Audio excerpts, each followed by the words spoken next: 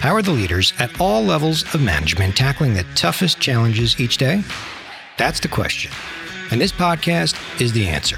I'm Rob Fonte, and I'm bringing on the brightest minds in management to share practical solutions to those challenges you're facing. Let's get ready to jam. Hello, everyone, and welcome back to another episode of the Leadership Jam Session. Today's guest is Rob DiTota, who's Vice President of U.S. Commercial for a large medical device organization. And Rob has over 25 years of healthcare experience with 15 years of leadership experience. Now, Rob has a unique background where you'll hear him talk about his leadership experience as an officer in the fire services, as well as his leadership experience in the corporate world. And I think you'll find tremendous value in hearing him talk about his thoughts on team culture and his approach on how he turned around bad cultures into great ones. Rob, welcome to the jam session. Thanks for having me, Rob. I appreciate it. Are you ready to jam? I'm ready to jam. All right. During my time working with your team over the past year and getting to know you a little bit, it's clear that you are very passionate about leading teams, just leadership in general. My question for you is why? Why are you so passionate about it? It's a passion that I acquired over the last few years of being a leader and taking on different leadership roles. Some people say people are born leaders. I don't necessarily think that's true. I think that people have innate qualities of a leader at different points in their lives or even in their younger days. But leadership is definitely something that is learned. It's a skill. It's a skill that needs to be practiced. There's different components of leadership that also need to be learned and practiced. And I find it very interesting to tap into the psychological aspect of people and what motivates them, what causes them to respond to things that you ask them to do, and what gets them to the point where they start producing. So what would you say is important to you in terms of like your leadership style or how you approach leading teams? Well, I think the most important thing that any leader can do is to be transparent with their team. One of the things that I have done throughout my life and all the different leadership roles that I've had, both inside my current profession and outside my profession, transparency, telling people what's on your mind in a respectful way, of course, but telling people what's on your mind so that they don't have to guess and wonder what you're thinking. And then the other main component really is trust. I know I've said this to you before, but some people take time to build trust with other individuals, and that's okay. If that's the way they are, that's okay. But I do it a little differently. And sometimes I wonder if it is the correct way or not, but it works for me. And I start people with the highest level of trust. And they can only go down from the point at which they start. But what it does is it creates a mutual respect for one another. And I expect these individuals, and I hope that they would trust me if I'm trusting them to the point that I do. So I think transparency and trust is huge in building teams, building a culture, and driving performance. Talking about culture, because I know this is a topic that's pretty important to you as well. You've had some experience in coming in and turning around some cultures. And maybe you can share a little bit about that, because I know the team that you took over in your current role, the culture was not as good as one would hope it would be, right? It had some retention issues, some challenges within the culture, to say the least. And you came in and you had to turn that around, which you did. So maybe you can share a little bit of just your whole philosophy on cultures, your approach to it. Yeah, I mean, that's great. And I'm glad you brought that up, Rob. One of the things that I found is culture is a trigger word for people in a way. People hear that word and they blame everything on culture. I tend to wonder if people even know what the word means. So I dug into that a little bit myself and how it affects an organization. To your point, and I know you know some of my history, this happened to me 3 different times where I had to define culture, at least for myself and for the organization that I was leading. I'm a volunteer fireman. I have been for 22 years, and about 15 of those years, I was in a leadership role. And when I took over as chief of the department, there wasn't necessarily a major cultural issue that was going on. But what we had to deal with was change in some of the operational behavior that people had. People just weren't motivated. They weren't driven. Our call response times were low and people weren't coming out and answering calls to the point at which I was feeling comfortable. And so I had to sit there and first go back to what I was saying before, establish trust, transparency with the team, but also to find what motivates these individuals. slowly but surely things started to turn around a little bit, and we ended up having relatively good response times. Never had any issues with people not coming out to the required calls. But I translate some of this to business, and let me go into the business aspect, because when I took over a smaller business within my organization that I work for, I was with this organization when the leader came in a mid-level leadership position, but wasn't selected for the role at the time because I wasn't ready for it. And I agreed with my manager that at that time I wasn't ready, although I was a little upset not getting the position, as anybody would be. I learned that when you have failures, which I consider that a failure on my part, not getting the role, you change that into a positive and you find out what you can do to be better. The terminology I use is good. You didn't get the job. Now you have time to get better. And that's what you do with everything that comes in your life as far as an obstacle is concerned. It gives you more time to get better, gives you more time to learn. Anyway, the individual that came in didn't necessarily establish the best culture from a point of transparency and trust. People didn't know really where the vision of the organization was going. And living that on the receiving end, I noticed that. And again, I learned from it. So I took over this position, heading up that division just when COVID started. And now I'm trying to drive trust and transparency with a team, but I can't even see them in person. I can't go visit people in the field and establish relationships and really have people understand who I am. But we ended up getting through it through visual communication, through WebEx, as everybody did during that time, and ended up turning the business around and becoming very successful in that year, despite even competition coming out with new products. And as you alluded to, I took over this position that I'm in currently, running a business that's about 10 times the size of the other one. And we had a similar situation where there was a cultural issue. The attrition rate was really high and I had to stabilize the business. So it came to the point of, again, sticking to your core principles, keeping things simple, being yourself. And that's what I did. And I listened to a mentor of mine tell me when I was a little apprehensive about the positions, wondering if I could do it. And everybody gets those jitters when they get a promotion into a big job. It's like, can I do this? And this gentleman said to me, just be yourself. Do what you've done before and duplicate that. Just amplify it a little bit more and you'll be fine. And he was right. I established trust with my team. I have 5 vice presidents that report into me, a few directors that report into me. And I established that trust and transparency, which built the culture within my team.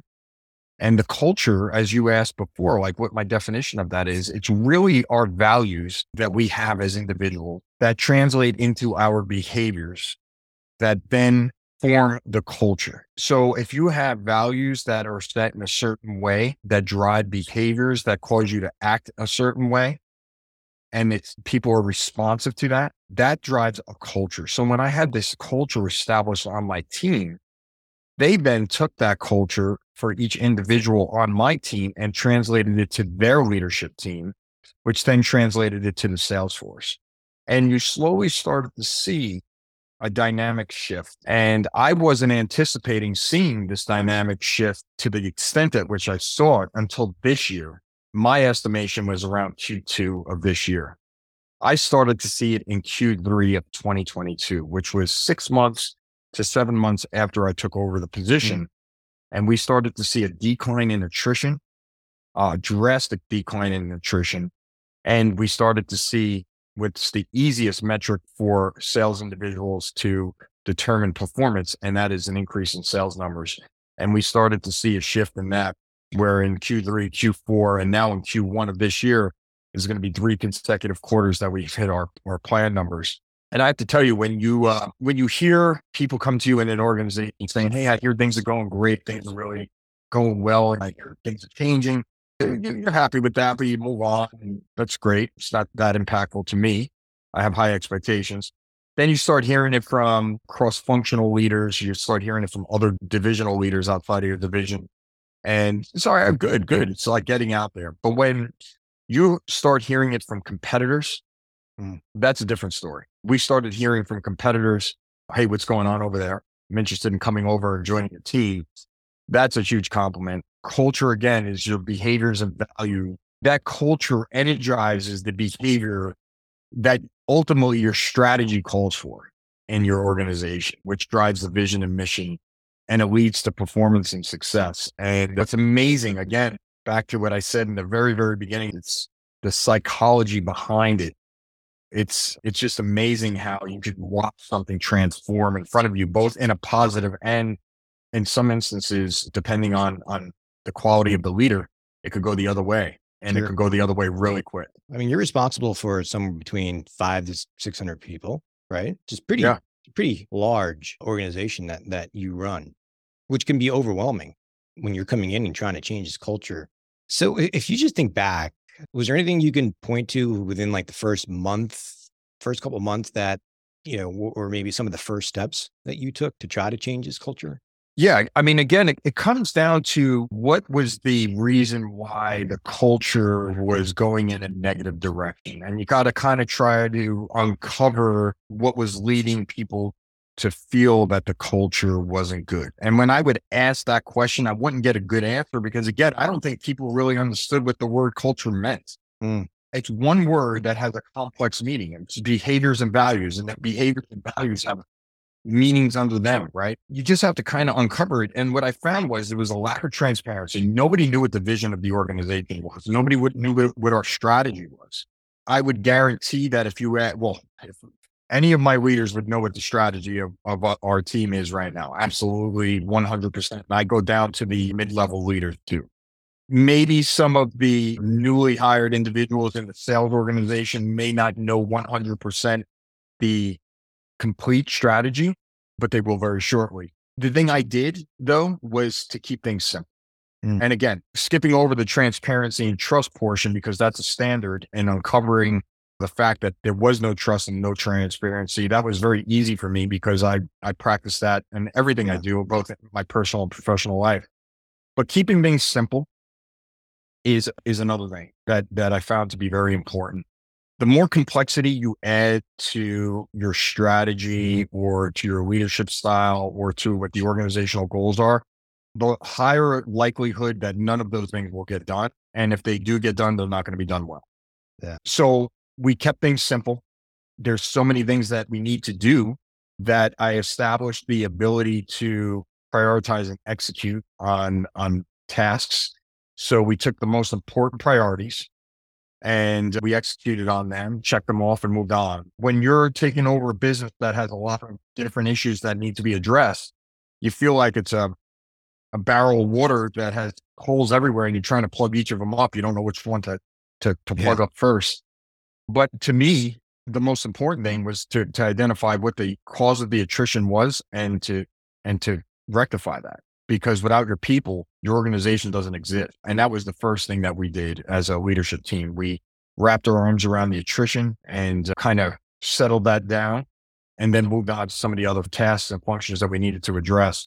But you do that by decentralizing the command. And again, going back to the fire service, Yeah.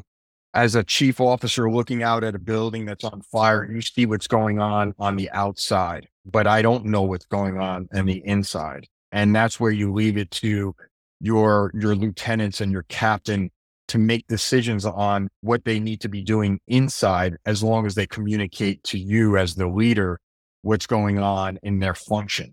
But I can't tell them what to do if I don't know what's going on. So you have to trust them, again, trust your leaders, and decentralize the command. And I did that with my vice president team and my directors. Is I gave them the autonomy to lead. And I don't think they ever experienced that before. So it was a little bit of a learning curve and change in behavior for them, but they grasped it quickly. They had open arms. They loved the concept. And you really see who your leaders are. And all of them stepped up and were fantastic. I didn't have to make any changes to my leadership team. We did have to make some changes to the lower level leadership team when we identified some performers that weren't optimal. And again, being in a position that I'm in, looking 50,000 feet up, down on some of it, I identified some risk with individuals that I brought to the attention of my personnel, and they later found those risks to be valid and moved those people on. But decentralizing the command and allowing people to lead, and then helping one another out. This was one team. There was no people in isolation running their specific function. Everybody was overlapping, helping one function out over another. So when you add all those things and keeping things simple, prioritizing and execution, decentralizing the command and each function helping one another out and being one team, things shift very quickly to the positive. Yeah. And that's why we were able to see within 6 months, rather than a year and 6 months, the change in how the organization starting to flow. That's awesome. I appreciate you sharing your whole approach and your experience with that. It's interesting when I come across organizations, and I work with a lot of that.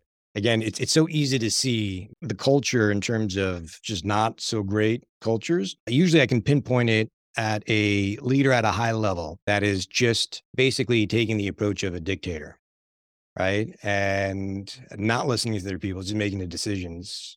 But when I come across great cultures or cultures that have turned around, and again, I appreciate your humility as you were talking about how great your team did. But again, there's always the one leader at a high level that takes the time to go through the steps that you just talked about, right? And the first one being just listening, uncovering what is going on, Right. right? Decentralizing it, giving autonomy. We make leadership at times far more complicated than what it really needs to be, right? Mm-hmm. That's right. Yeah. That's right. That's why I think keep things simple, because it really isn't that hard. But the great thing about being a leader, especially the higher level you go in an organization, yeah, you have more responsibility, but the biggest part of the responsibility that you have is really getting the talent around you that can do the job. There's not one part of this business that I run or the job that I do that I'm excellent in. And I don't think I ever will be excellent in it. I'm actually striving to be great, and I don't know if I'll ever be great at any of it. But the one thing that I say I do fairly well is that I surround myself, and my team is the people I surround myself with, people that are very talented in what they do. And that ultimately makes your job as a leader much easier, because again, I trust them with 100% certainty that they are going to be able to do their job well. Quite honestly, if they make a mistake, I give them the ability, and this is something I didn't mention before, and I think it's very important, Rob, because in business, people think that they make a mistake, they have to hide it or blame other people because they're afraid that they're going to lose their job, get in trouble, or miss a promotion. And quite honestly, I think that's the opposite. I think that if you actually make a mistake, that's not an egregious mistake and negligent. I mean, that's a different story if you do something purposely. But if you make a mistake because you're honestly have the best interests of your people and your business in mind, and it just happened not to be the right decision, but you take ownership over it, then to me, that gives me so much more respect for the leader, because they own the mistake. They learned from the mistake. They made modifications to how they continue to do business. And it makes them stronger. And as I said before in the beginning, you don't get strong as a leader or as a person, as an athlete, as anything, unless you challenge yourself, unless you have adversity, unless you have obstacles. When things are going well and everything's flowing, we don't get better. We get stagnant. We only get better when things are complex. I welcome people to make mistakes that are done in the form of keeping the best interests of the business in mind, being aggressive in their approach to, and innovative in their approach to the business and how we can do better as an organization. And if it happens not to be the right decision and they own that decision as the leader, then fantastic. Let's figure out how we fix it, what we learn from it. We do an after action review on a lot more things that we do, just like in the fire service. You complete a large scale incident, a structure fire. You go back to the firehouse, you clean up, and you sit there and you debrief, and you figure out, hey, what went well, what didn't go well, what can we do better the next time? What piece of equipment did we need that we didn't? The same thing goes for business, and we do after action reviews all the time after national sales meetings, after POA meetings, after our leadership meetings, and we sit there. Hey, what could we do better? What didn't work well? What worked well? And whoever made the decision of why we did a certain thing that didn't work, they own it. And that's it, just like a standard now. I think it's a great point. Some of the leaders that reported into me, I always found that I trusted them even more because they took ownership of it versus the ones that were always looking to blame others or make excuses. That's where the trust started to erode. So I think it's a great point. But as a leader, you have to create that environment that allows that. That's absolutely right. And I'll tell you a little secret that some of my people are going to catch on to, but some of them already know it. Sometimes people get frustrated Mhm. and they complain about things. So two things. Number one, I have a 2 minute rule. 2 minutes, an obstacle comes up, something difficult comes up. I give you 2 minutes to vent about it, complain a little bit about it. But after that, it's time to move on, come up with a solution, figure it out, learn from it, get it done. Same thing happens when you have a good success. Celebrate your success. You got 2 minutes to celebrate it, pat yourself on the back, feel good about it. But you know what? It's time to move on. We got to keep on moving. But what I do when people, I guess, are struggling with something, they feel like they're hopeless or things aren't working out the way that it should work out. I put them in charge of that. So if you complain to me about a task or a function within the organization that you're not happy with, and you go on to tell me all the things that are wrong with it, now my team is aware because they've been with me for almost 18 months now. They know that if they do that, they either better have a solution Right. or they just signed up to make the solution. Because I think when you give people the ownership and the authority and autonomy to solve the issue that they're complaining about, it allows them to buy into the process more. In other words, if the individual is stuck on why this process is done a certain way and now they're responsible for fixing it, they will uncover why the process is being done that way. Or there may be another solution that they can help fix. But then they feel like they own the process and they buy into the process more. It works all the time. I will tell you that right now. Sometimes to the point where most people don't even complain to me anymore because they know they just signed up for another task. Right. But it's great. It really works out well. That's a great technique. I love it. Again, psychology. Yeah, totally. Let me ask you this, just going back to the turning the culture around, and I appreciate you sharing a lot of the different techniques and approaches. Love the simplicity of it. What would you say is the biggest challenge for you reflecting back and trying to turn that culture around? I think the biggest challenge for me was really getting a grasp of the attrition. I was concerned. Why is everybody leaving? And how am I going to keep them here? And what am I going to do to drive the organization forward? And without our people, you don't have an organization. So that was the most critical thing for me. And as I said, I implemented a bunch of those different tactics and the culture came around. It puts into perspective the importance of your people. Mm. Because you could have the best products in the world, and you could have great process in place to sell those products. But if you don't have the people, you don't have an organization. I don't care where people think the world is going from an automated AI standpoint, people are still behind everything. And if you don't have good people that want to be there, that will work, that will run through brick walls for you, you're just not going to have a successful business. So my team knows that. I think my team down to the representative level knows that I will do anything for them. I will run through walls for them. I will do anything I ask them to do. I have done or would do. And I treat everybody like they're my family. Like my direct reports are like my brothers and sisters, and their direct reports are like my cousins, and so on and so forth. And I treat everybody that way. As long as I get the same respect back from them, it makes it much easier for me to do that. I can see the crossover from the fire services into the business side. Oh yeah. The brotherhood and sisterhood that most Yeah. on the business side would never understand unless they experience something like that, right? Well, you got to understand too, because I mean, you're a fireman as well, and military and law enforcement, same type of scenario. When your life is on the line, Yeah. and you're trusting somebody else with your life, that brotherhood and sisterhood is that bond is so powerful that it's very hard to break, and it's so important for you to function properly in your job. It's not necessarily as life or death in the business world, but it surely can be translated there, because without one another and without strong teams, the organization will not be strong, and each individual of the organization will not benefit from an organization that's performing well. So it does go to the individual level, but it has to be a team approach. Yeah, totally. Completely agree. Well, just last question here, going back to, again, knowing how passionate you are about leadership, and you can clearly hear it just in this discussion. I know that you read a lot of leadership books, listen to podcasts. If there was one that you would recommend, whether it's a leadership book or a podcast, is there one that comes to mind that you would recommend?